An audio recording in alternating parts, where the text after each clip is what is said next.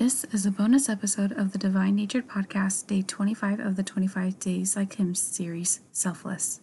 Hey there, welcome to the Divine Natured Podcast. I'm your host, Paige Smith, and I'm a member of the Church of Jesus Christ of Latter-day Saints and a certified life coach. On this podcast, I'll teach you a blend of gospel principles and coaching tools with the goal of helping you put off the natural man and create a vibrant, fulfilling life. You ready? Let's go. Hi everyone.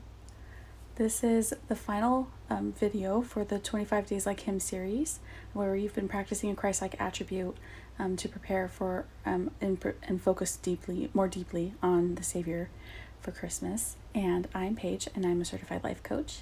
And this video would have normally been up hours ago.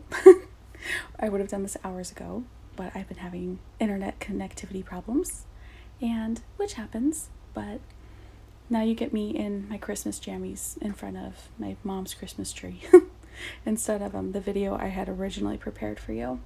But what I do want to make sure that I still get this all to you tonight, even though it's a little late.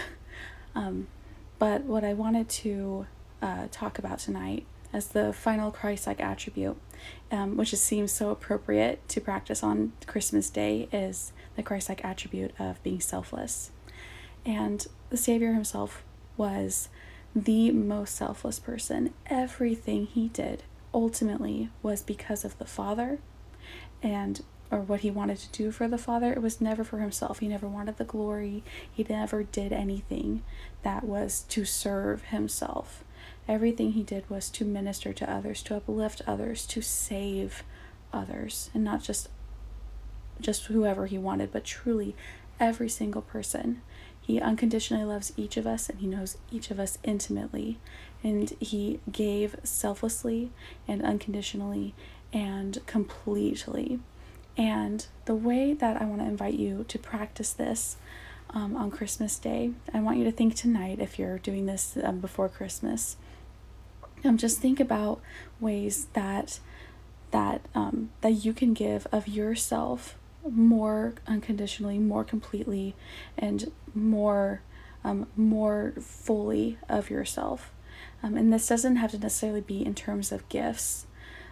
As we're thinking of Christmas, it's all about it's very easy to get focused on the giving and the receiving aspects of it.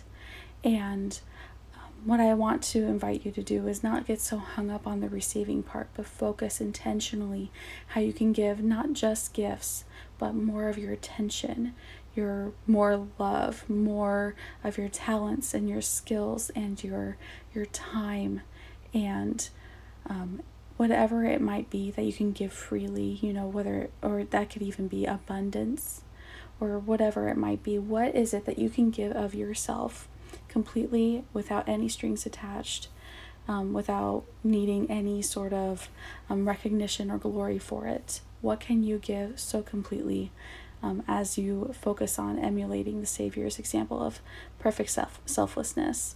We celebrate Christmas not because he was born, but because he lives, and he lives because he gave everything for us.